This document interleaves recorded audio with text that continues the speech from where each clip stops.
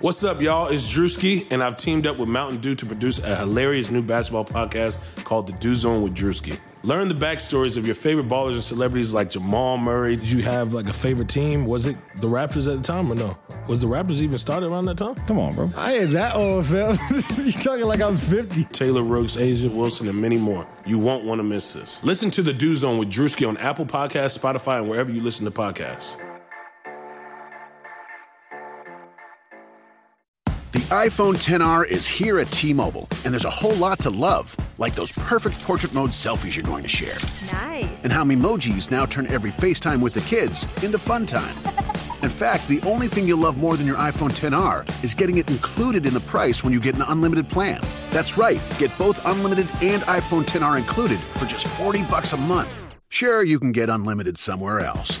But for the same price at T-Mobile, you get unlimited and iPhone XR. Join today and get iPhone XR included with your unlimited plan for just $40 a line for 4 new lines. Call 1-800-T-MOBILE or visit a store today. $30 for Essentials plus $10 for iPhone XR with autopay and qualifying trade-ins via 36 bill credits. Customers may notice lower speeds and further reduction if using more than 50 gigs per month. Video at 480p for well-qualified buyers plus taxes and fees. Contact us before canceling or remaining balances due. Qualifying service and finance agreements required. 0 down plus $20.84 per month for 36 months. Full price $749.99, 0% APR.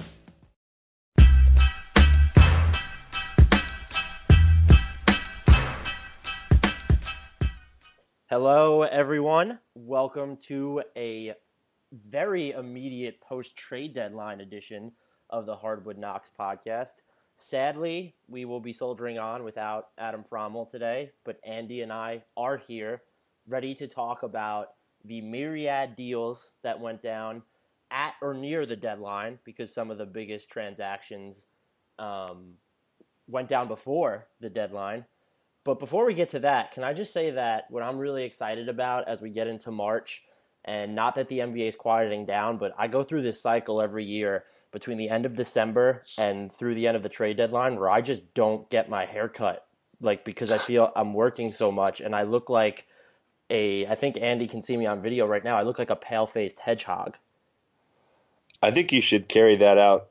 Skydiving. This is amazing. Yeah, but you know what else is amazing? An iPhone 6S for just $49 at Metro. Really? Imagine streaming all the way down with that amazing camera. I'm switching. That's smart. You know what else is smart? Parachutes. Woo! Switch to Metro and get an amazing iPhone 6S for only $49. Metro by T-Mobile. Phone offer requires port-in of number not currently active on T-Mobile network or active on Metro in past 90 days. See store for details and terms and conditions. Even longer.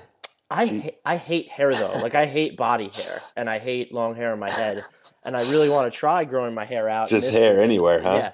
This would have been the perfect time to do it, but I'm itching to get it cut, and I don't know how much longer I can wait. Every time I tell my wife I'm going to grow my hair out, it's like a month later I will lock myself in the bathroom and shave it all off. How often do you, when you're not worried about that, how often do you get it cut when you're not trying to grow it out? 2 or 3 weeks, probably. Yeah, I go every 10 to 14 days is like my normal haircut. Yeah. And if you got to extend that. Give yourself some more creativity options. And if I ever go like 4 weeks, it's happened where I've gotten a text message from my regular barber asking if I'm okay. Well, it's nice he's checking up on you. Yes, but enough about my hair growth. Let's get to the trade deadline. So yes, let's do it. I'm going to give you license on where we start, and I think I know where you're going to start, but I'm going to give you license.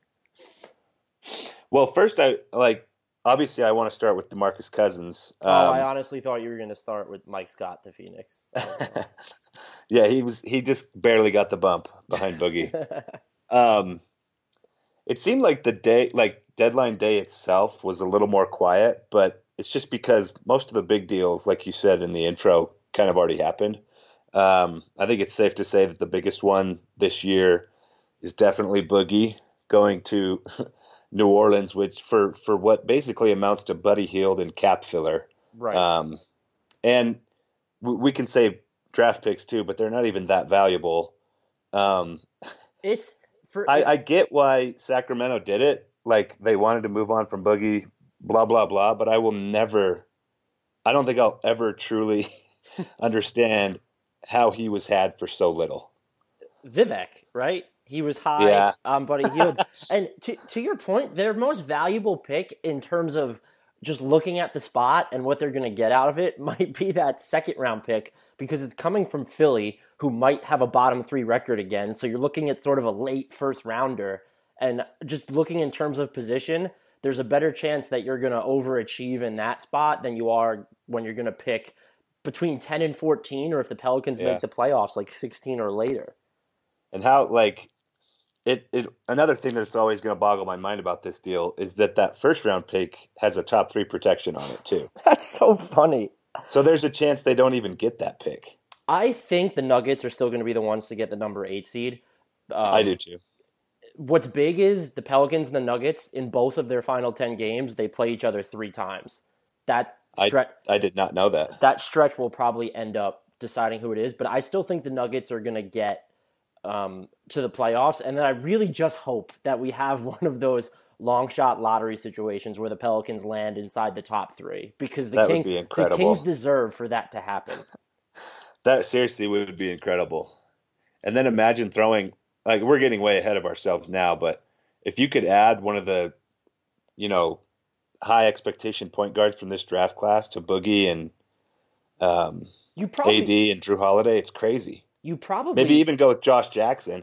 Right. You're in a position where you could swing because you don't need a point guard with Drew Holiday, or you trade the actual player for to move down and get another player. They can't trade the actual pick itself, but they can pick a player, trade him, and try and get the lower draft pick. And I don't know who would be available. All kinds of options. Imagine, is there any reason? Go ahead. Scenario, they get the second pick and they trade the second pick for Wilson Chandler and whatever pick the Nuggets have. Just something along those lines.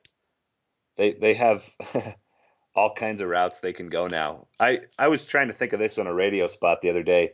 Is there any reason for New Orleans to have passed on this deal? It just seemed like a no-brainer for them, right? Right. Even if it doesn't work out, and we have to emphasize that it might not work out, because even when we were talking about there being no growing pains with the Miami Heat when LeBron went there or when he went back to Cleveland, the only time that's really ever happened with these types of formations is when Kevin Durant went to the Warriors. We talk about there needed to be a transition. Him and Steph still aren't perfectly on the same page, but they were good, amazing, almost flawless right off the bat. This probably isn't going to happen because while Davis and Cousins, they're not the Twin Towers. We've never really seen a pairing like this before. Someone threw this out on Twitter, and it makes the most sense. They're probably closer to when LeBron played the 4 in Miami with Chris Bosh at the 5. That's the closest comparison you're really going to find. Yeah, I can see that. While they're closer to that, this still runs counter to the modern-day NBA. Either of them can space the floor, but are we ever going to see them master playing off the ball? Both of them are used to being on the ball. They both can shoot in theory, and emphasis on in theory with Anthony Davis, but can they learn to play off one another? That might take some time. Yeah, I think that takes some time too. I'm not super worried about it offensively because I think they can figure those things out, and I think a lot of the stuff you mentioned, in time they'll gel on that end. The one worry for me is which one of those guys is going to guard the modern stretch 4 who can do a lot of pick and roll and guard type stuff. I think that's a bigger problem, but it's still not anywhere near big enough a problem for me to have walked away from this deal if I'm New Orleans. It just seems like this is a shot that you have to take. Because even if it doesn't work out, it was worth it.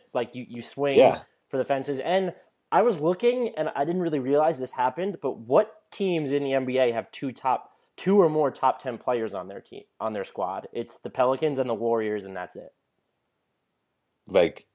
Bar none top 10 players. I mean, I can't think of another one off the top of my head. Right. And even if you expand it to top 15, you probably can only include the Cavaliers in there, and I'm not even sure if Kyrie and Kevin Love even that's a push. 15.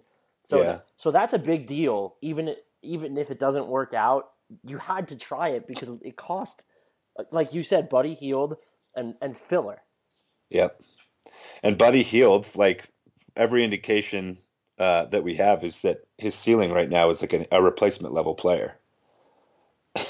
Right. So it's just crazy what they were able to do. I'm sure you guys have heard a ton about this deal as it's already a couple days old. So we'll move on to the next one in terms of impact, at least in my opinion. And that would be the Raptors picking up Serge Ibaka for Terrence Ross and a first-round pick. What did you think about this one? It was good. It was good in every sense. I almost wonder if they could have gotten Ibaka for a little bit cheaper, just because it seems like the offers were crud everywhere else. But they probably viewed Terrence Ross as their most expendable guy. I don't know if you could have built a package and tried to sell it to the Magic around that first round pick, Jakob Poeltl, and Patrick Patterson. So that type of deal. But I really like it. It gives them more versatility on the defensive end because you look at Ibaka and all the potential options there. A Patterson or Ibaka front court could end up being just super crazy malleable on both ends of the floor. If you play him with Jonas Valanciunas, it works. Like, he can cover up for Valanciunas while providing more on the offensive end than Lucas Nogueira does. And the defensive ceiling on a Ibaka-Lucas lineup is just absurd. And to me, that might be the long-term direction the Raptors go in, just because you have Kyle Lowry, who's up for free agency. Now you have PJ Tucker, who I guess we can loop into this Raptors umbrella as well, going toward free agency, joining Ibaka and Lowry.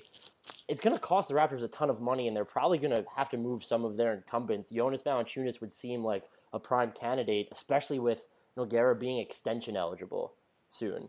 I just like the trade, what it does. I don't know if I'd put them ahead of the Celtics just yet, because when you have additions of this caliber, I feel like it seldom clicks right away. And to do this so close to the trade deadline with about a third of the season left, maybe it'll help you more in the playoffs, but they're certainly with the Celtics in terms of the biggest threat to the Cavaliers, so I loved it.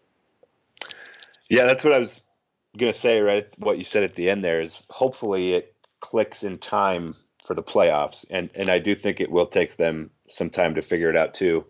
The loss of Terrence Ross, he's been good for him this season, but I think if we look at this trade in conjunction with the PJ Tucker one, it doesn't hurt quite as bad. Tucker's not going to provide what Ross could in terms of athleticism and shooting, but he's a solid veteran defender. I think he's a guy that'll come in and know his role right away. And as for Serge Ibaka, I think I would just echo everything that you said. He's almost like a perfect plug-and-play option for them. Like we've said, it'll take some time for them to figure it out, but he fills so many of the needs that they had. And I remember a month or two ago when rumors first started to surface about which power forward the Raptors should go after, and it was mostly Paul Millsap talk. There was a little part of me even then that thought Serge Ibaka might make a little more sense. And so I feel like it was a pretty big pickup for them. I think this overall, if we count the PJ Tucker trade in addition to this has been a big win for the Raptors. That's what makes it easier to justify giving up Ross, because you got Tucker for nothing, basically, and he's a better – because Sullinger was expendable before you even got Ibaka. He wasn't playing for most of the season, then when he played, he didn't look good. And he comes in, and he's a better defender than Ross, so he helps out Powell there, who probably isn't ready to defend the most elite Eastern Conference wings, They won the trade deadline in the – we didn't have the luxury of dealing with the rampant Sacramento incompetence division. So they killed it to me. And you know what makes the Ibaka trade even better? Look at what they would have had to give up when the Thunder wanted him initially, which was probably 2 firsts and Ross or whatever it was. Or maybe it was. Yeah. So to get him like now, and you know that you're going to have the ability to re-sign him, Masai Ujiri deserves some sort of patient, opportunism mezzle or something. He's been absolutely fantastic for them, and I'll be interested to see, though, because these trades have ramifications, what they do this offseason. Tucker, Ibaka, Lowry are all free agents. It's going to be tough. Is Nogueira is extension eligible this summer, right? Let me see. I think he's in his 3rd year. So he's extension eligible, and I guess you wait because you don't. Or maybe you don't, because maybe you can get him for a cheaper cost now than you would the summer after in restricted free agency. So that's 4 guys you have to make a decision on. A lot of big decisions. Right. And I'm guessing they'll get rid of Valanciunas, or at least try to. And the market for big men isn't good right now. It could be tough to unload him now. They'll probably be able to get more for DeMarre Carroll than him. But DeMarre Carroll, even though he hasn't really been playing too well, it seems like he would still be the better fit for the roster that they have now. What about this deal for Orlando? Here's my thing with it, and I kind of wrote about this. It looks bad because of what they gave up to get Ibaka, but at that point, what they gave up is moot. It happened.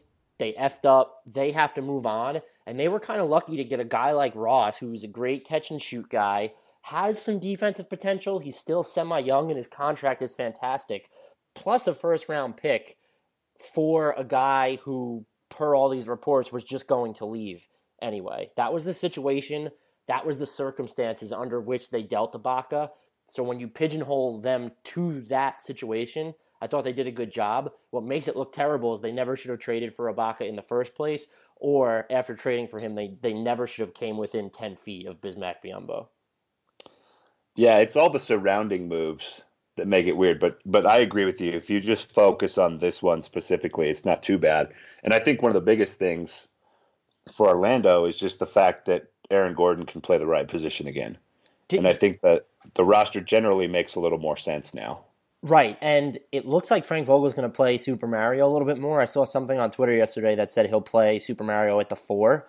If they probably still need to move one of Vucevic or Biyombo over the offseason, because Gordon should probably even see some time at the 5. And you put Mario Hezonja, who's 6'8", at the 4, and you just blitz. Like, you try and get up and down and just blitz opponents with all these matchups is what I would try to do. Before Orlando made all these crazy deals this summer and got, like, oddly big, I really like the idea of Aaron Gordon playing some 5. I think it's something that could create some crazy mismatches. So I was pretty disappointed when they sort of took themselves out of there. Enough on that one.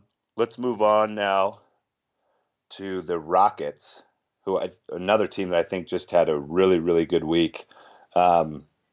Picking up Lou Williams for Corey Brewer and a 2017 first-round pick.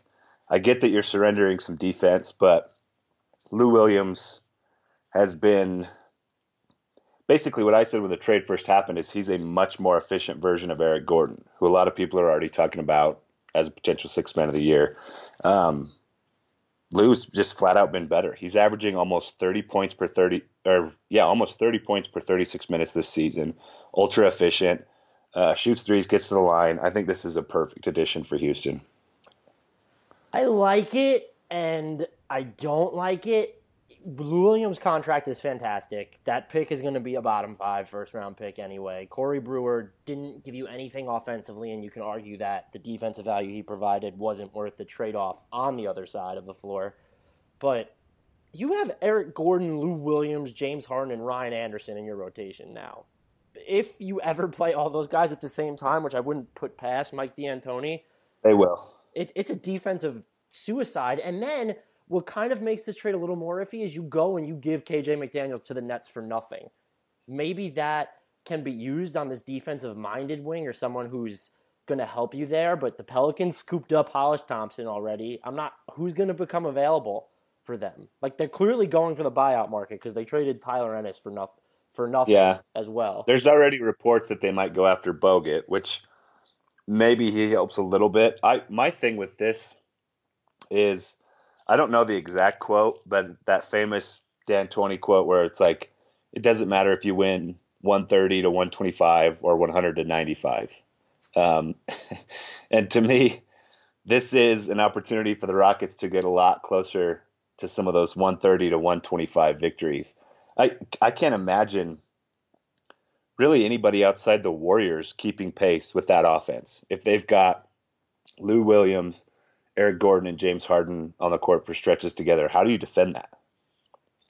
I don't know, and that's probably their plan, is where you look at a team like maybe the Jazz or the Spurs, the Grizzlies even, they've decided that we're just going to try and counter the Warriors with slow-paced physicality and dictate the pace. The Rockets have decided that we're going to try and beat them at their own game and just hit as many threes as them, score as many points as them, and hopefully we'll grind out enough defense, which is why Patrick Beverley is so damn important now more than ever. I don't know if that's the way to beat the Warriors. The caveat being, I don't think there is a way to beat the Warriors. We said this last season and it wound up happening, but imagine beating the Warriors 4 times in 7 tries. So you might as well, if you're built to go for it now, go for it. And that's what the Rockets are doing. I support the deal in that sense, especially given how much Williams makes this season and next at $7 million per. But they'll be so much better, and you could say this about a few other teams where it's like they only need one piece. But if they could have given McDaniels a shot, or maybe they didn't, but if they can pick up just a defensive-minded wing, a half-decent defensive-minded wing somehow, if that emerges on the buyout market, maybe I'm forgetting someone, they'll be even more scary. I'm not seeing that yet. Yeah, and the other thing that does concern me is forget about the defense. Lou Williams has to buy into a spot-up role now around James Harden the way Eric Gordon has. He has that Eric Gordon potential in terms of shooting, or where you just catch it and you fire away or you drive and attack. But will he be willing to do that? Because he's never had to do that in his career. He's always kind of had free reign in the second unit when you look at Philly or Toronto or Los Angeles. If he can, if they can get him to accept that, though, I think he's instantly more dangerous than Gordon, because I think he's a great catch and shoot option, but he's even more deadly than Gordon is as a guy that can attack closeouts. So he gets that kick out from Harden and someone's rushing out to him. I think there's a lot more that he can do with it at that point. He's incredible at drawing fouls. One of the only guys who might be better than him at that is Harden. And I can't believe the offensive potential that this team has now. It's insane to think about. Who's their best defensive wing after Trevor Ariza now, though? Yeah, that's crazy. You'd probably have to say Harden, which is really scary to think about. Right. You better hope Sam Dekker develops into something crazy. Yeah. And Sam Dekker is they're even thinking about playing him at the 5 at times. So who knows what'll happen with him. But I think Morey even went on Woj's post-deadline show and just said, we're not trying to win games where you score less than 110 points. Our scores are going to be up there. And if that's their direction, if that's what they believe is giving them the best chance to beat the Warriors, even if it ends up not working out, you still might as well go for it. Yeah, I agree. I mean, they take how many threes a game? 40? 100? I don't know. I think it is 40. It's around there. That's so hard to keep up with. I don't know how to keep up with it. You can't. Yeah. Okay, the next one, moving on. I love the Rockets trade. I am so on said Rockets trade. Okay. The Mavericks got a steal today, picking up Nerlens Noel for Andrew Bogut, Justin Anderson, and a top 18 protected first-rounder. And if that doesn't convey, it turns into 2 second-rounders. Am I correct? Right. On all that? Yes. So this is, to me, this is just a massive no-brainer for Dallas. One thought I had a while after this trade went down is Rick Carlisle has done some pretty amazing things with these sort of rim-rolling big men since he's been in Dallas. If he can sort of get Nerlens Noel to a defensive level that Tyson Chandler was at in Dallas and the offensive level that Brandon Wright was at in Dallas, they've got a franchise cornerstone type center. And I don't think either one of those things is out of the question for Noel. They might have gotten to a point where they traded for Noel and don't have to give him market value to keep him. Maybe there will be someone throwing out near max offers to him in restricted free agency, but Philly kind of torpedoed his value a little bit. That helps them out to me. Yep. And all your points are accurate. Noel has been a proven defensive anchor in Philly, and this year he kind of stepped up his rim running game in the pick and roll, and that says a lot because the Sixers offense still isn't good. Put him in an offense like Dallas's where Rick Carlisle is super smart. He should be that perfect guy who just finishes around the rim at a very high clip, and he doesn't seem like someone who wants to do more on the offensive end, which has always been Dwight Howard's biggest problem. In the event he does end up doing more, Noel's a pretty good passer, which is what some people don't necessarily talk about enough. That was it was last year, the 2014-2015 rookie season. He was really good at just working angles and things like that from the post. The Sixers just weren't a good basketball team.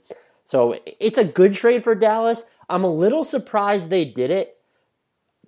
Just because knowing what happened with the Jay Crowder Boston Celtics trade, you just gave another sophomore wing to a team that is going to give him more reps. And what if he turns into something? I know Justin Anderson looks like he has a busted jumper, but what if he does turn into something?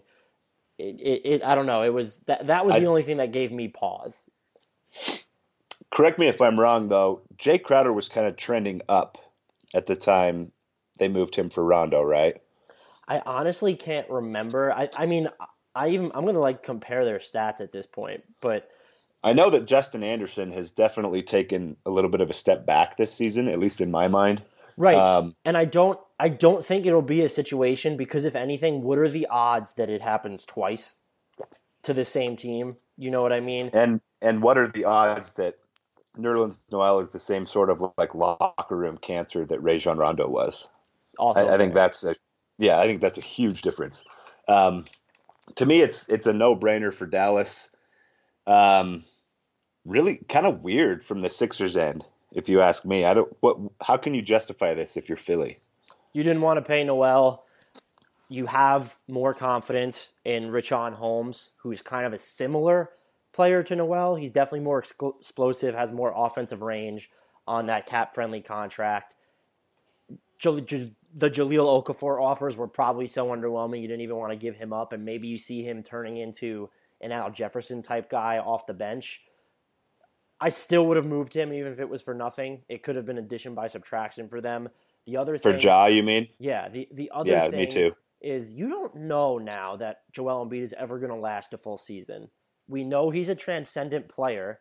We know he should be the face of the future. But why wouldn't you want to keep Noel just to see if Embiid works out? Pay him the money he's going to get. Then you can turn around and probably demand more for him in a year or two because he's under contract.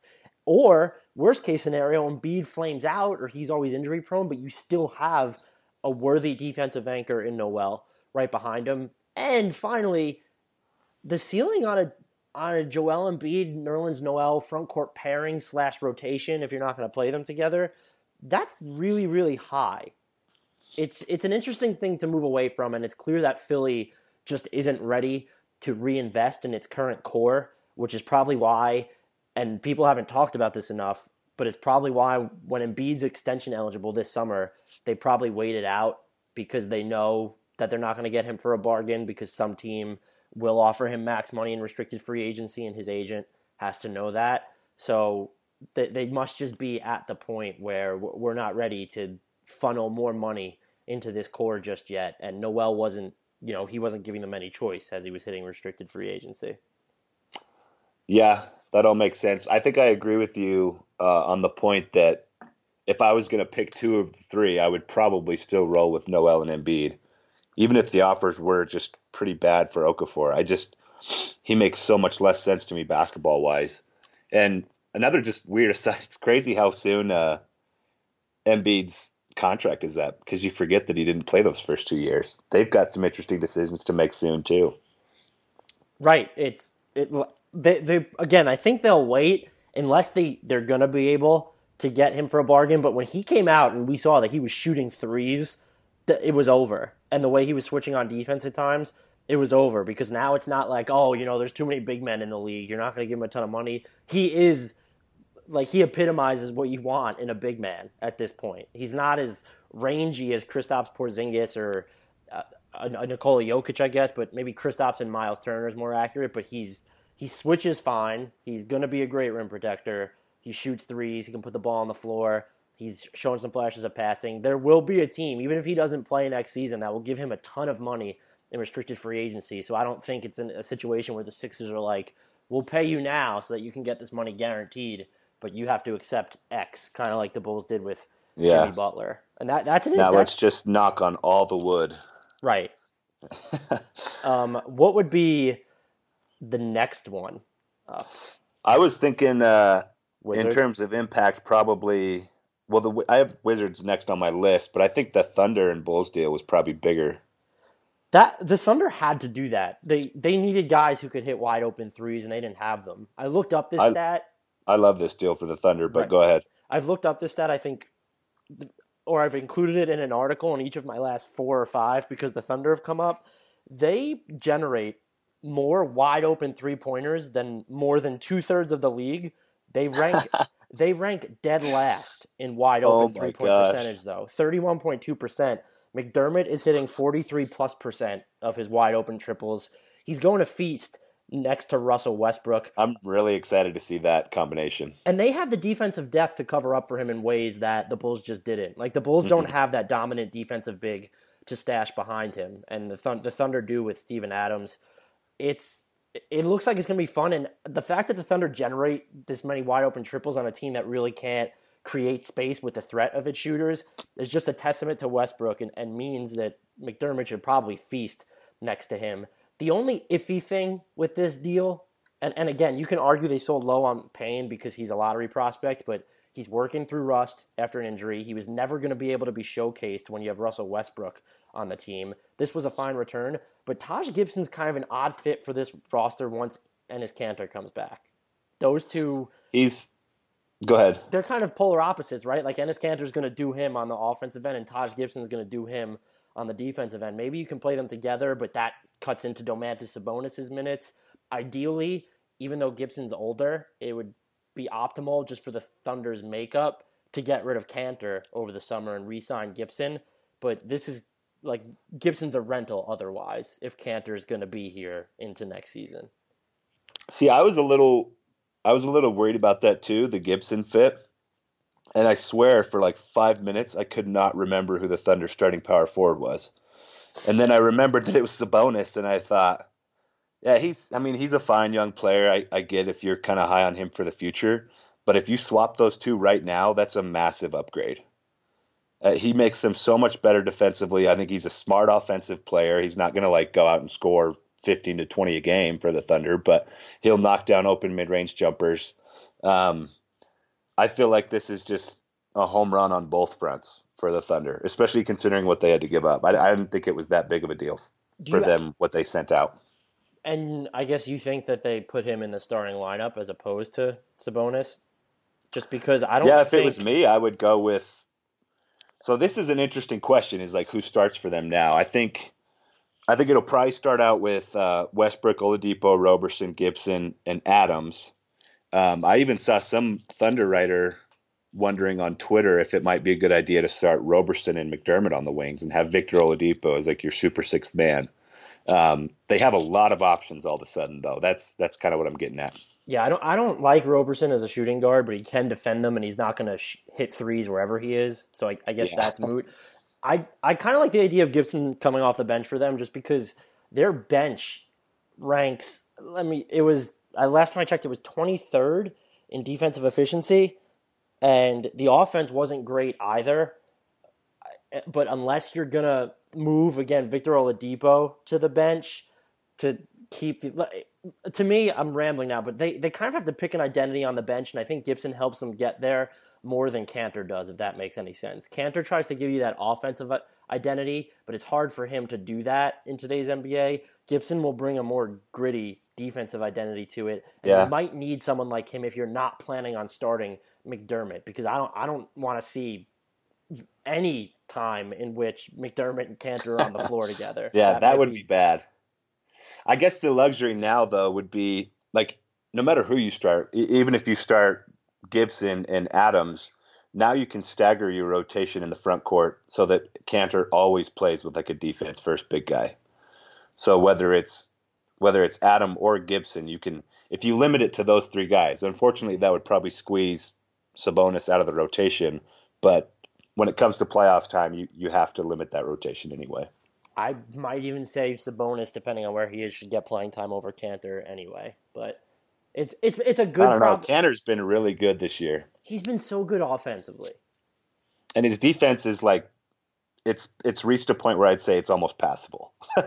So if you combine that with what he does offensively, I think he's overall a plus player for maybe the first time in his career. It's a great problem for them to have right now, but it'll be interesting how they tackle it leading into the offseason, because can you really pay? Again, in today's NBA, you'll probably be going the Pelicans route on a lesser scale. You're going to pay three bigs a ton of money. Yeah, that is tough. How long is Adams under contract? He signed a 5-year extension. So okay, they already got him locked up then. Kanter does he have 2 years left after this? Is this the second year of his contract? It is, right? I don't remember. So he has 2 years left after this. It'll be interesting to see what Gibson commands, and it wasn't necessarily surprising, but Roberson too. What is he going to get? Is already extended? Oh, because he enters free agency this summer, right? Right. So what kind of offer is he going to get? And normally the Thunder, once they get to this point, they trade these guys. They want to start trimming some money off the... Right, so maybe they think, perhaps they had a conversation with him today and found out what it would take to keep him in OKC this summer, and we're like, you know what, it might be worth it, and we can get rid of Payne, get a guy, McDermott, who has 2 years left on his rookie scale, well, I guess one after this one, and then we'll have Gibson as a rental. To me, I don't see long-term how you have Gibson, Cantor, Adams, and Sabonis on the same roster. Yeah, another team that's going to have to make a choice on big guys. It's like there's this excess of big men everywhere. All of a sudden seems to be this excess. Yeah, it's weird. Let's move on to the next one, and you alluded to it already. The Wizards. They've been looking for some help on the bench, which makes sense because their bench has been weak all year. They get Bojan Bogdanovic and Chris McCullough for Marcus Thornton, who's already been waived by the Nets, Andrew Nicholson, and a first-round pick. I'm just kind of ho-hum on this one. Bogdanovic is fine. He'll be a good shooter. He can space the floor off wall, but I don't think he's overall a great player. Defensively, he leaves a lot to be desired. So this one doesn't really move the needle for me. I don't know if it does for you. No, not really. It's really just a summation of the Wizards' last 5 or 10 years of operating that. They signed somebody in Nicholson to a less than good contract, and then they have to use a first-round pick to get rid of him, is probably the thing that's going to hurt more. Bojan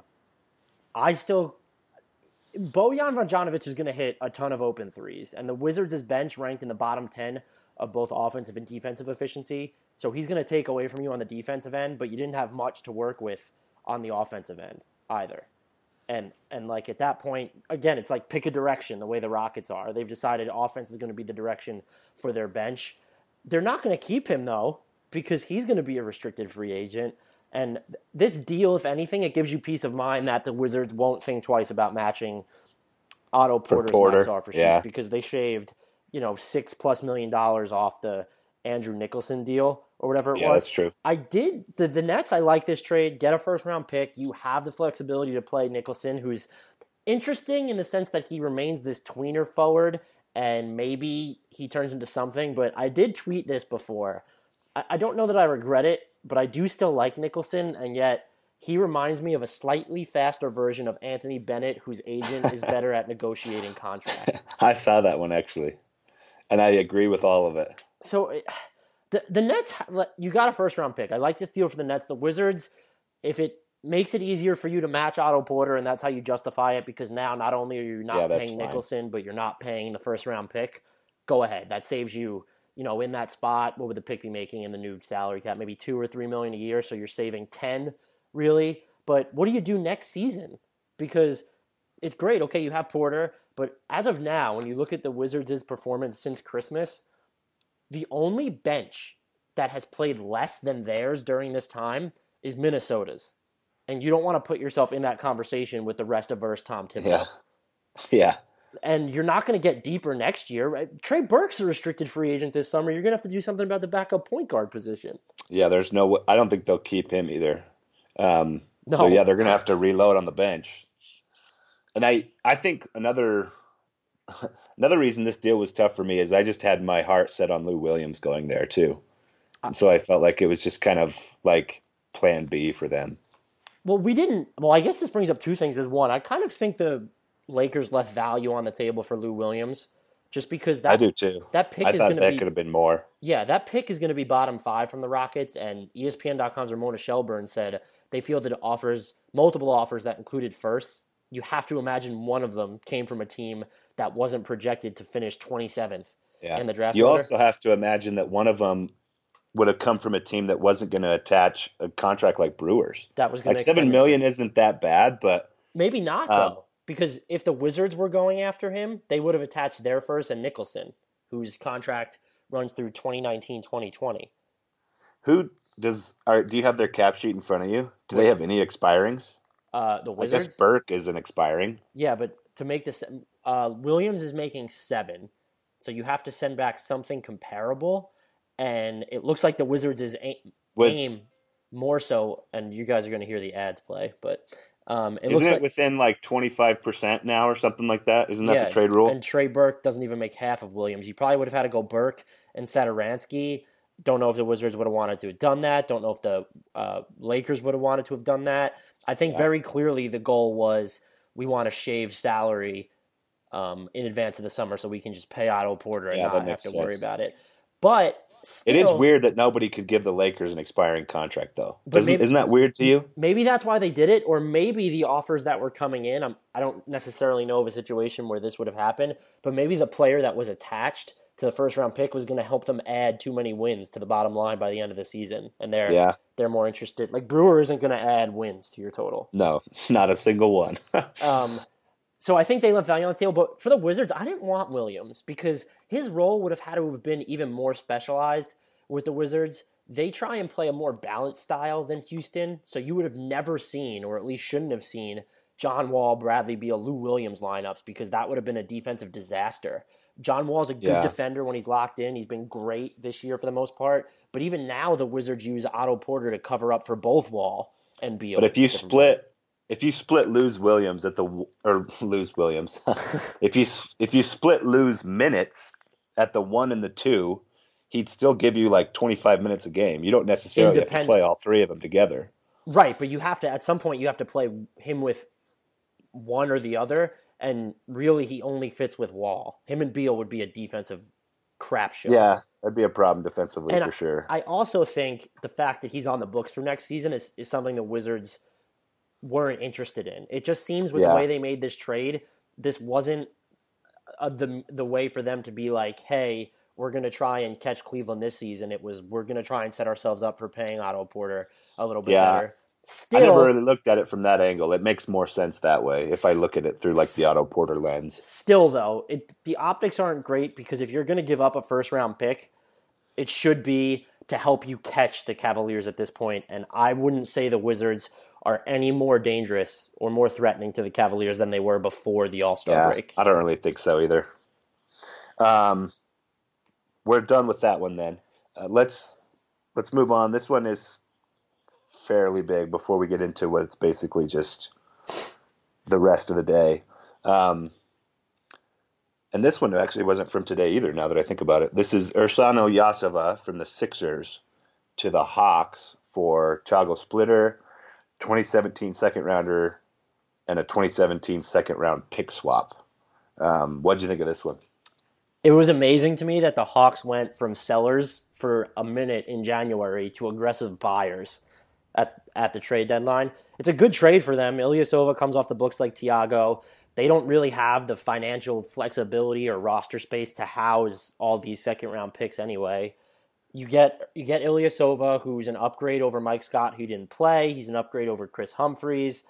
He comes in, he'll help space the floor, and your front court hasn't been good at doing that. You only really have Muscala and Millsap in the front court who can shoot, and Millsap hasn't even been shooting well from beyond the arc this season.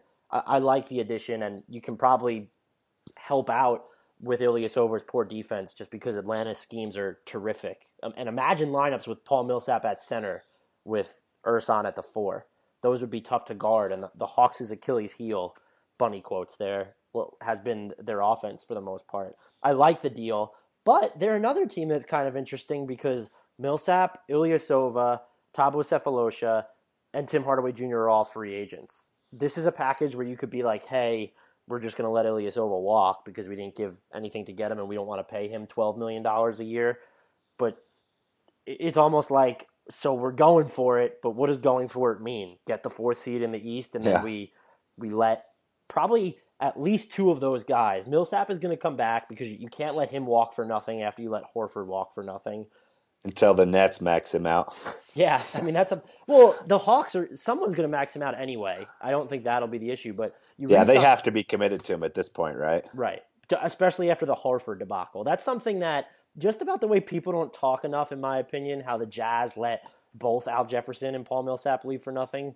We don't talk about the fact that the Hawks lost Al Horford for nothing when they had the chance to capitalize off his value. It helps that they're still good, but he was a top 20 player, top 25 player that you let go. It's sometimes hard to know, like, for sure if that's going to happen, though. Well, they were still going after Horford that summer. They messed up, though, because not only were they shopping him at the trade deadline, suggesting they had some hold on the situation and they knew his return wasn't guaranteed, but you went and signed Dwight Howard, who is not a good fit for playing. What is Horford supposed to think? True. So you get Millsap back. I think generally you have a good point. Like, it's always better to recoup some value than to just lose a guy for nothing. Unless it's Derrick Rose. Anyway, though, you're going to re-sign Millsap.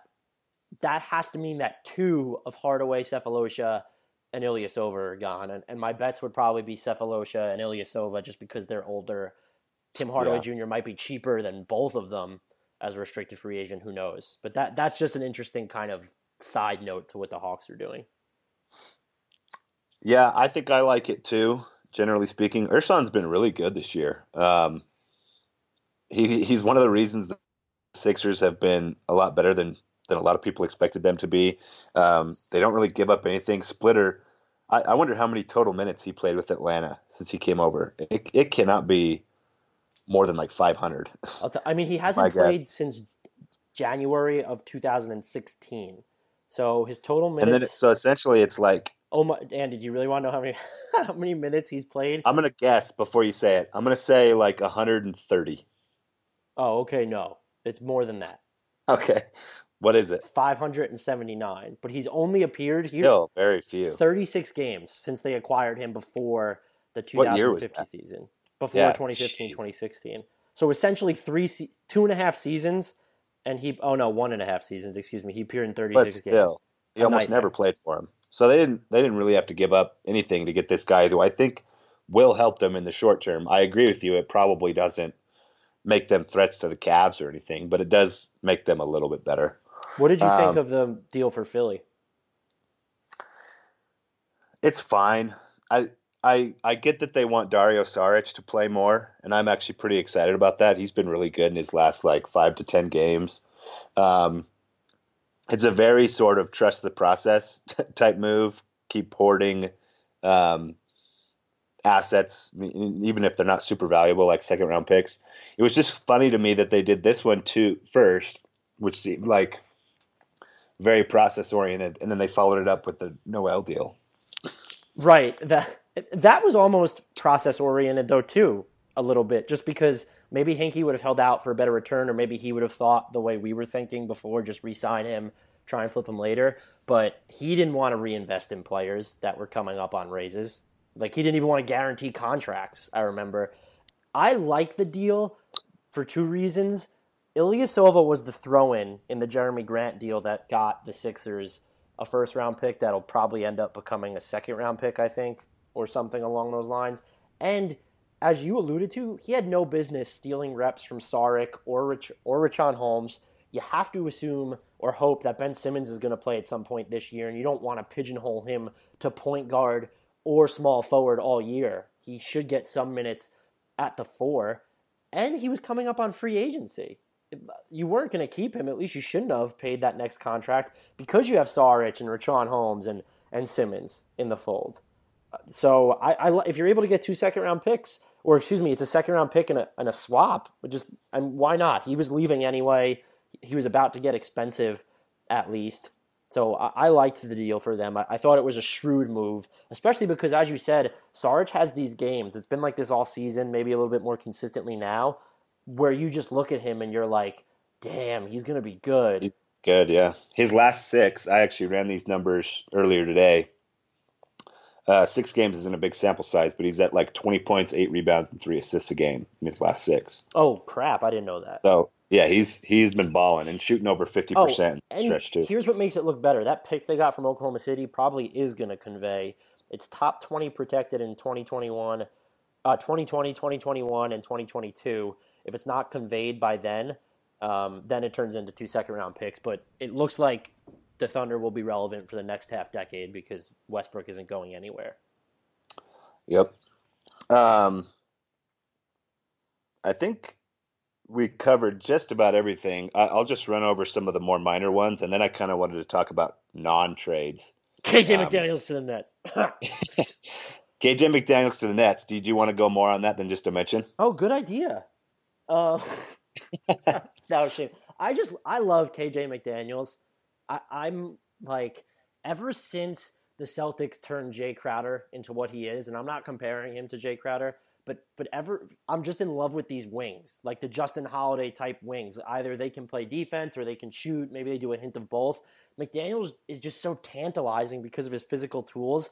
He's this 6'6" guy who could probably defend power forwards in today's league. He can basically switch on to any wing position, all in theory. Just get him and see what he turns into. And for the Nets specifically, imagine a Rondé, Karis LeVert, McDaniels lineup that has, surround them with Jeremy Lin and Brook Lopez. There's defensive potential there, offensive versatility there.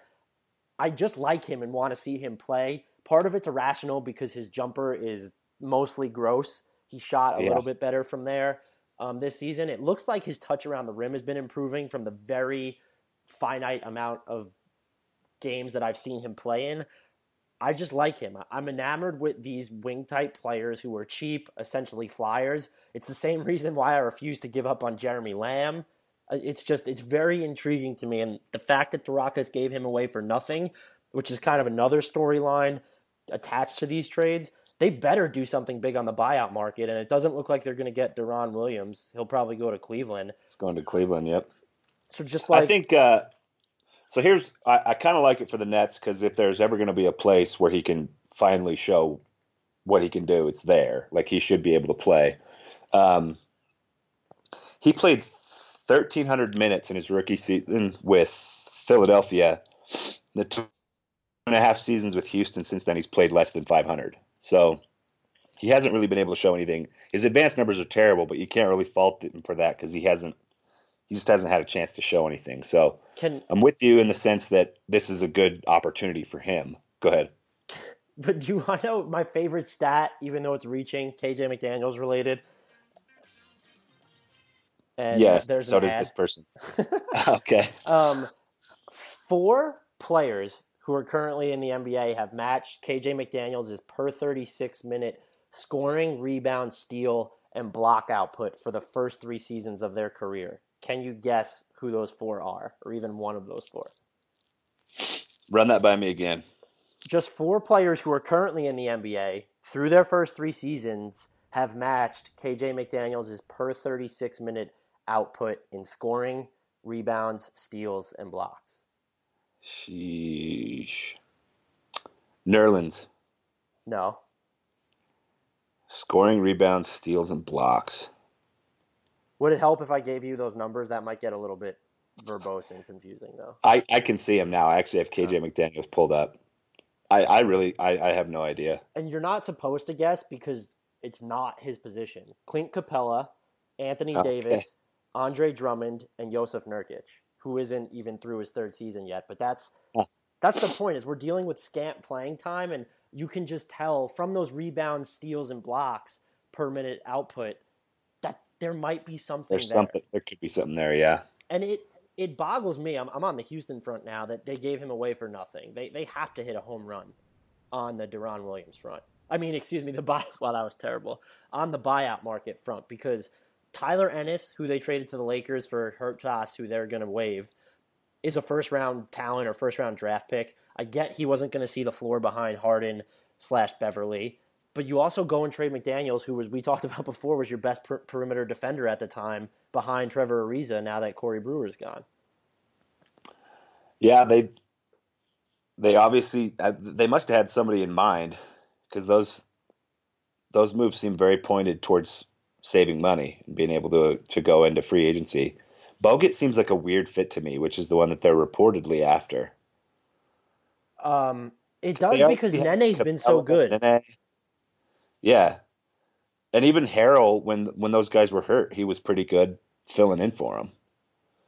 I don't know I'm trying to even rack my brain for who would be on the buyout market like all of a sudden looking at a wing.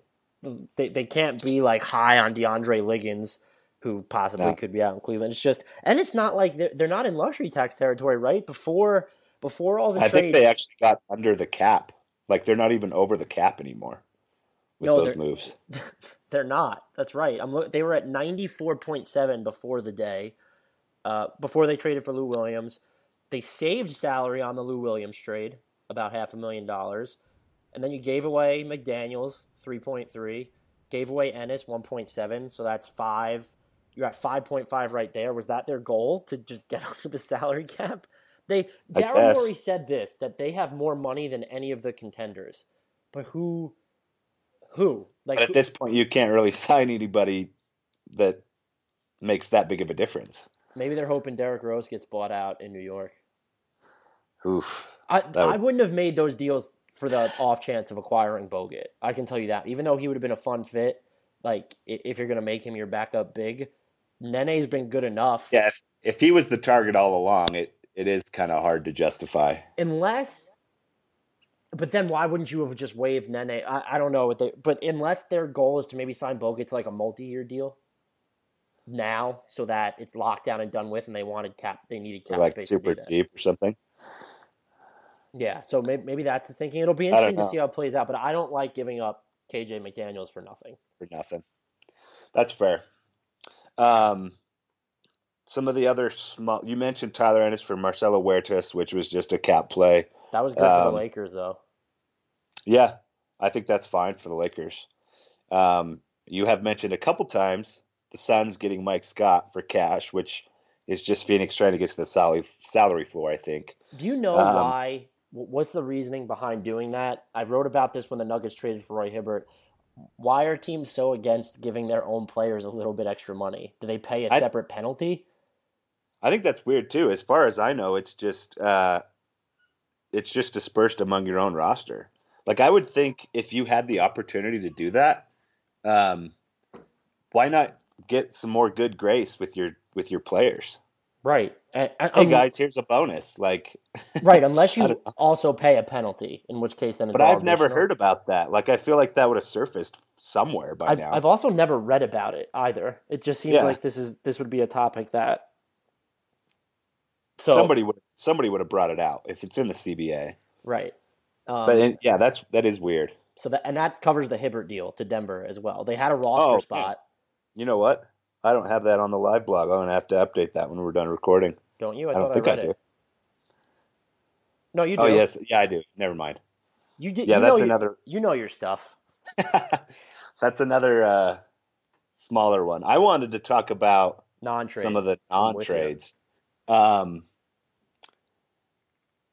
guess we would start with let's start with Derrick Rose, just because you love Derrick Rose so much.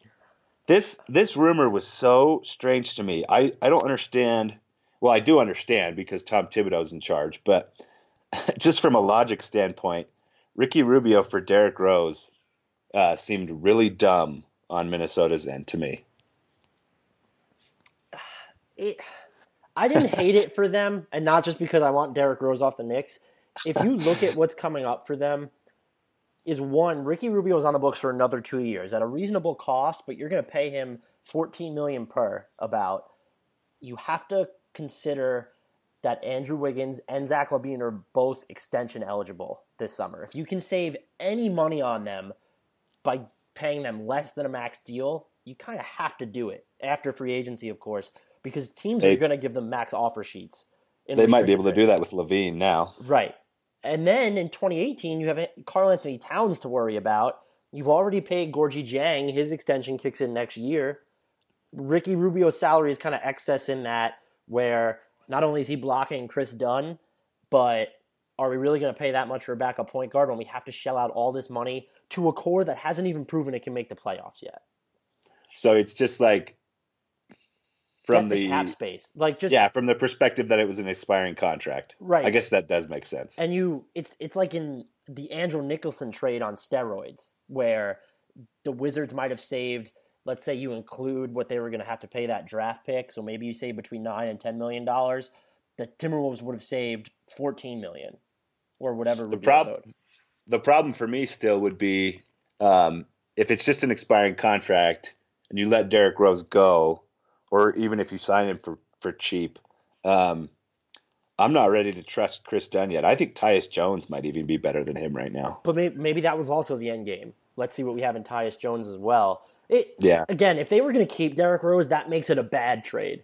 If they were just going to play him this season, see what happens, that's fine. If that was and then go from there. But if you're right, if their intent was to keep him long term, that would have been a dumb trade. And then, what was great though is the Knicks holding out for more pieces. There was reports that said they were trying to give him away for nothing, but the whole not doing it for just Rubio alone was probably just like Phil Jackson's way of trying to make it seem like he didn't screw up by getting Derrick Rose in the first place, which is terrifying because is there a chance the Knicks would sign him now if the number's right this summer? Oh, gosh. I hope to holy hell no. The last thing I want to say is normally in most situations I would have been on board with not acquiring Rubio, and I'm perfectly fine with not getting him now and taking the cap space. There are 0 big name or worthy free agent point guards who are going to come to New York after the James Dolan Oakley debacle / the Phil Jackson Carmelo Anthony debacle. It helps if you have Melo because maybe he can still swindle some free agents into thinking that the Knicks don't suck, something awful. But like, here's my thing. I'm not sure I want a part of Chris Paul's next contract, but if you're the Knicks and you have Melo and you're not going to trade Melo, wouldn't you want a meeting with Chris Paul that you're now probably not going to get? Well, now there's a chance they can get it though. Are they? But that's my point. Is the cap space, is it valuable because of how bad the optics are in New York is what I'm saying. Yeah, I mean, they definitely are a train wreck right now organizationally. Like, it's hard to get past that. And are they at a point now when, like, maybe Melo doesn't even want to help them? Right, how do you recruit for this team, right? Yeah, it's hard. They are in a tough way. Recently, I was thinking about the opportunity for a Melo trade, and I thought, well, what if Melo at this point just wants to wait Phil Jackson out? Right. But then where are they at the end of Phil Jackson's contract? If Dolan is like, he said that he wants Phil to do the rest of this contract. How old is Melo at that point? Like 34? Yeah, Phil's contract's technically up before Melo's, but he has an ETO after next season.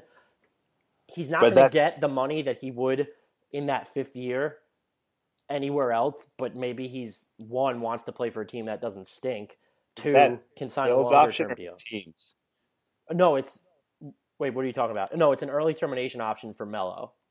Oh, okay. I thought Phil Jackson had an opt-out too. Oh, he does too, but he has 2 more years left, so I think he would be through next season and the season after. Oh, so their contracts are technically up at the same time, but Melo can get out after next year. Oh, man. Like, that's just So basically their hands are just tied for like 2 or 3 more years. Right, and so you're wasting Kristaps Porzingis' whatever. It's a win if you... That was my whole thing of why to trade Derrick Rose, and I don't want to act like he's the only problem with New York. I like Melo next to Porzingis better than I like Kristaps, but Porzingis ideally shouldn't be playing with both of Melo and Rose. It has to be one of them because then you're taking the ball out of his hands too much, and also by playing Rose and Melo together, because both of them have to play off the ball more, they're not going to pass as much when they have the ball, and we've seen that with Melo, which is something he's definitely to blame for. So, would they? How much goodwill would they recoup if they just bought out Derrick Rose right now? A bunch. I don't. Yeah. Again, that would entail. I don't think that's going to happen. But if they were actually willing to give him away for nothing, why wouldn't you do that? Well, I think it should be a real option. It seems hard for something rational. It seems hard to imagine something rational coming out of that front office right now. Right. So, I don't know. Let's get off the Knicks non-trade. The other one, we can kind of talk about these together, I think, because they both involve the Celtics. Shocker. Jimmy Butler and Paul George. And there was a lot more buzz about Paul George today than I thought there would be. I thought it was going to be all Jimmy Butler. I think it became clear that he doesn't want to stay with Indy if they can't become a contender, which they clearly can't. But the thing that I thought was going to temper all that was like shortly after he said they got to be a contender, it was like the only team I'm going to is the Lakers. Right. So I thought at that point a bunch of other teams would say, okay, let's cool this. And maybe that is what happened. Imagine, isn't that backcrap crazy though? Because it says that the Nuggets made a monster offer, according to ESPN.com's Mark Stein. It apparently didn't include Jamal Murray, but Paul didn't want to play in Denver long term, which is moot. You can't tell me that your sole interest is in winning when you're like, hey, I'm more higher on the Lakers in 2018 than I am the Nuggets, who are one player away probably from being a top 4 team in the West. That's like, come on. This is I thought that was hilarious too. This goes to like a general point that I don't think players are the best at evaluating talent. He probably sees the likes of like Jordan Clarkson and D'Angelo Russell and Julius Randle and thinks that team, like he probably thinks all those guys are better than Jokic. Maybe that's not fair to say of Paul George, but that's the way I'm justifying these comments that came out of him today. Because there's no way you can think that the Lakers are closer to competing than the Nuggets, unless you're thinking something crazy like that. Right. It's absolutely nonsensical. Jimmy Butler, I all week thought that there was a really good chance that might happen. Jimmy Butler to the Celtics. Here's what's going to happen. I'm going to take out my crystal ball. The Celtics are going to see where the pick falls in the lottery. They're going to pick the player, so that diminishes some of the intrigue. But they'll be able to go into free agency with max cap room. Maybe they don't sign a Gordon Hayward type player. Maybe they don't land a starter. Maybe they get a really high impact guy.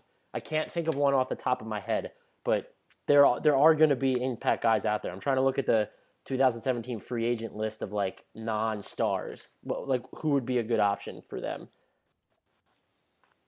Let's see who we got.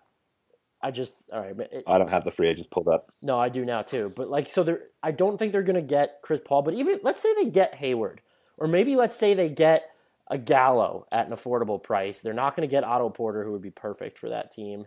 They're not going to get KCP. So you're not really looking at a very deep well. But so let's just say the goal is to sign Gordon Hayward. You sign him, it's cost you Amir Johnson and Jonas Jerebko's expiring contracts mostly. You can still turn around, headlined by that number 1 pick, and assemble a package, most likely this time built around Avery Bradley and Marcus Smart and that pick, and go after Jimmy Butler. To me, that makes the most sense for them. If you can get another guy in free agency and then acquire Jimmy Butler, why wouldn't you try that when it's become clear, to me at least, that it seems like the Pacers and the Bulls are waiting out the Celtics to offer what their players are worth? That actually does. That makes more sense now that you phrase it that way. My whole thing all day was like, I feel like Boston had a chance to like legitimately compete with Cleveland this year if they could have added Butler. I felt like Isaiah Thomas, Jimmy Butler, and Al Horford is a team that can maybe push Cleveland. But if you're willing to play the long game for another year, Isaiah Thomas, Gordon Hayward, Jimmy Butler, and Al Horford is even more likely to push Cleveland. So maybe you're right. It's just I keep waiting for Ainge to do something with these assets, but maybe ultimately he'll look like the genius for being so patient for so long with them. Right, and here's the thing, and I'm looking at their salary picture, is so Tyler Zeller's non-guaranteed next year. If you just pay him the $8 million or whatever he's owed so that you can use him sort of as your Amir Johnson filler, him and Marcus Smart and the top pick, who I'm just going to say is Jaylen Brown's salary, those 3 alone, that's enough to get you Jimmy Butler. So the pick, Marcus Smart, Tyler Zeller's non-guaranteed deal, and whatever other filler you have to, like, that's enough to get you Jimmy Butler. So you've successfully added a free agent in this scenario and now can go around and trade for Jimmy Butler. That's a huge deal to me because especially if, and I don't think they should still because you need these contracts when you figure how much you're going to have to pay Thomas and Bradley, but especially if you have to give up Crowder for either one of them. Because I don't think and I said this in the BR Slack room today, I think you saw it. I don't think if you trade Crowder for Butler or George with the Celtics roster as it is now, I don't think that even comes close to changing the outcome of a Cleveland series. I think it would with Butler, because I think a lot of what Jay Crowder's a better shooter, so maybe I should stop where I was going with that. But I think a lot of what he does defensively, Butler does. Right, he's big, he's strong, he can guard LeBron for stretches. Butler's the better defender, and this is where I have trouble giving up Crowder. Crowder's going to be the better fit on offense than either George or Jimmy Butler, because he's willing to buy into that role off the ball of Horford, of Thomas. Shoot, yeah. And we know that, granted, Derrick Rose is a different, worse player, but Jimmy Butler wasn't fantastic with Rose. That wasn't a pairing that ever really worked out. That's true. So there's the potential for it to go up in flames there. And if you have a better roster by the time you trade for him, he's probably more likely to be like, yeah, I'll just buy into a spot-up role on offense. They'll still insist on getting Jay Crowder, right, in the summer, don't you think? Will they? Because maybe at that point that's the like the prime contract the Celtics can offer, because you still have like another year or two on it at that point. 3, actually. So, yeah, I mean, I think that's still going to be... He helps you win now. If you're another team, wouldn't you rather have Brown? Why wouldn't they ask for both, though? Well, I still don't think the Celtics are going to do that type of trade. They're not going to give up... I don't think they'll give up both net picks, and I also don't think they'll give up Jaylen Brown and Jay Crowder in the same deal. See, I'm of the, like... I know it didn't really work out for the Nets or the Knicks with Darren Williams or Carmelo Anthony, but there's still a part of me that thinks if you have a chance to get a star, you just go and get him and then try and figure it out after that. I've moved. The Spurs, I think, have made me move beyond it. It's not even to say like I just feel superior like they do now because of it. Just watching the Spurs play, watching some of these superstar combinations sort of fizzle out. When you saw what happened when Brooklyn went all in. When you see what happens every time the Knicks think they acquire a second player, getting a top 15 guy is different, obviously, in George or Butler, but you're the second best team in the East right now. If Butler and George aren't going to bridge that gap between you and Cleveland, why should you do it? See, and that's probably where we break down, because I think that one of those guys would bridge the gap.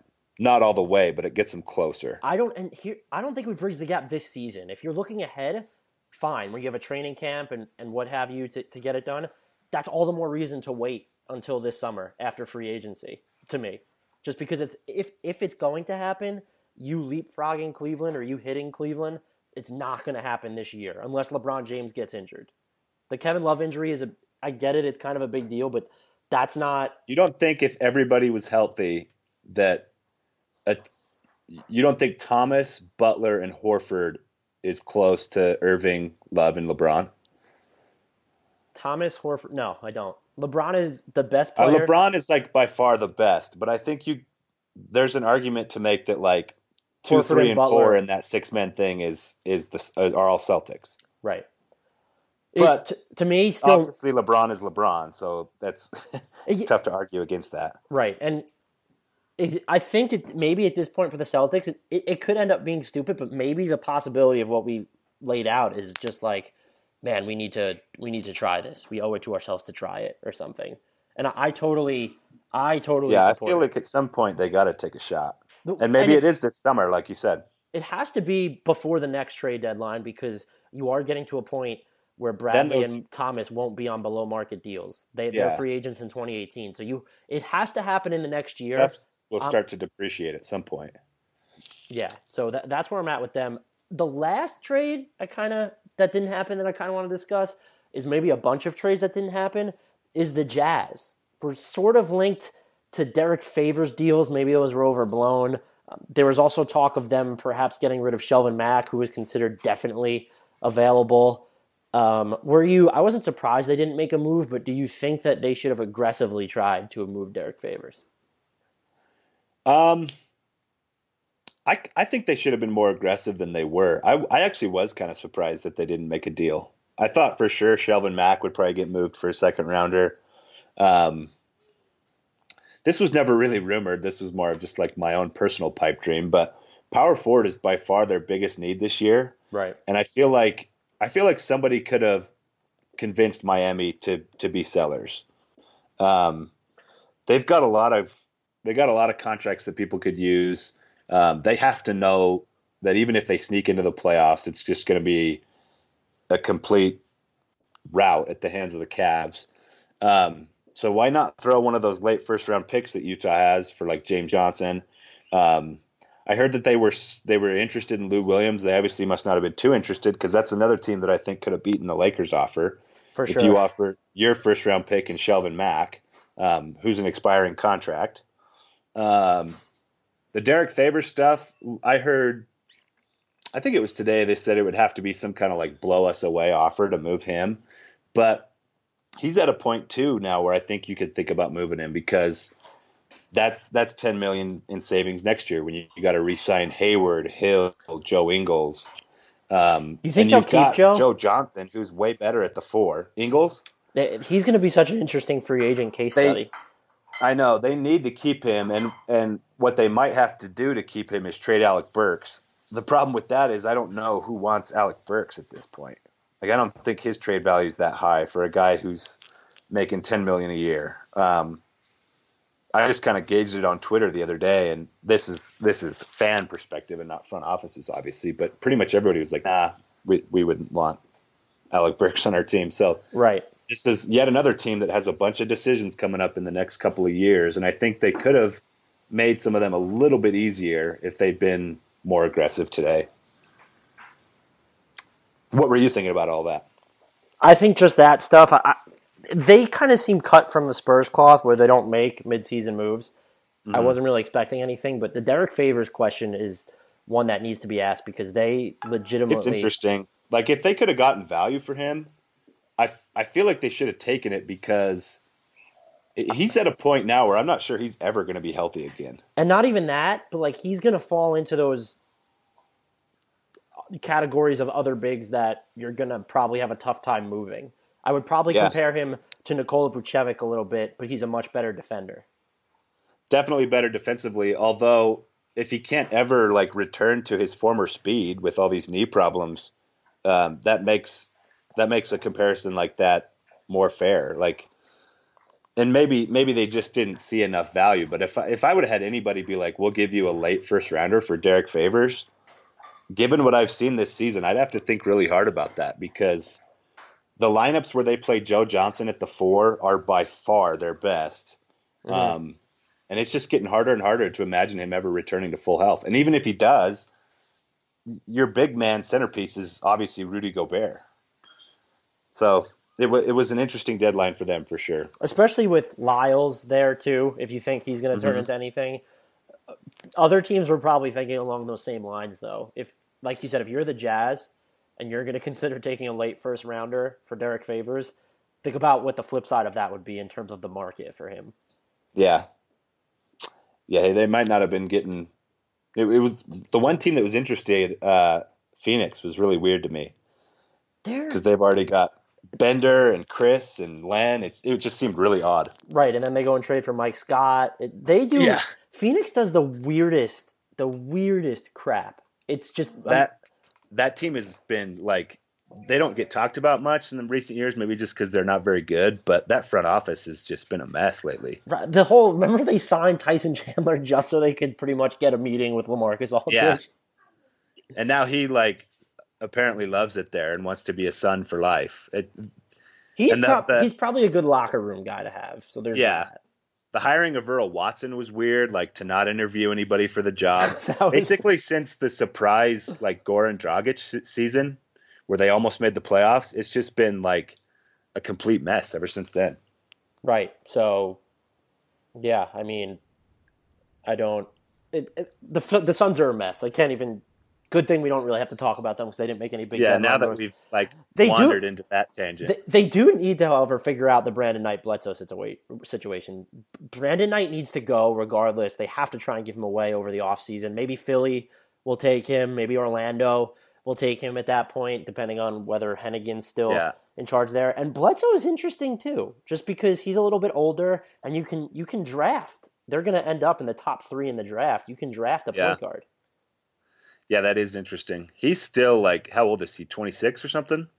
Who? Knight is 25. Bledsoe. Oh, Bledsoe's 27, I think. Oh, wow. Let me Older see than I really realized. quick. But still, like, Yeah, I think it's reasonable to stay with him. But Is I it- also think it's reasonable to explore options. But what happens if you get the first pick in the draft? I think then you could probably think pretty hard about flipping him for something that made more like a better wing or something like that. Because it's clear. Because you have to take Fultz or Ball. Right. So I'm saying if you finish in the top 2, that's the point. You've already been down the path of too many point guards. You can't go back down it. Yeah. Well, although, who knows with that team? Yes, that is fair. But now that we have reached the point where we're going off on a tangent about the Phoenix Suns, that means it's time for... Bacon! Bacon! Where's the bacon? I smell bacon! Bacon! Bacon! Gotta be bacon! Only one thing smells like bacon! That's Yes, bacon! Burns My Bacon is back for a second consecutive podcast, which I think means that we get some sort of award for consistency at this point. I'm going to take the pork-flavored stick again. I'm going to go off on the Celtics a little bit, because obviously we haven't talked about the Celtics enough. Danny Ainge has become something of a pipeline because we see these reports where he didn't want to give up Terry Rozier and a first-round pick in a trade for Serge Ibaka, or he doesn't want to give up the draft and stash guy. I can't even pronounce his name. Ante Zizic? Zizic, I think. Ante Zizic. Yeah.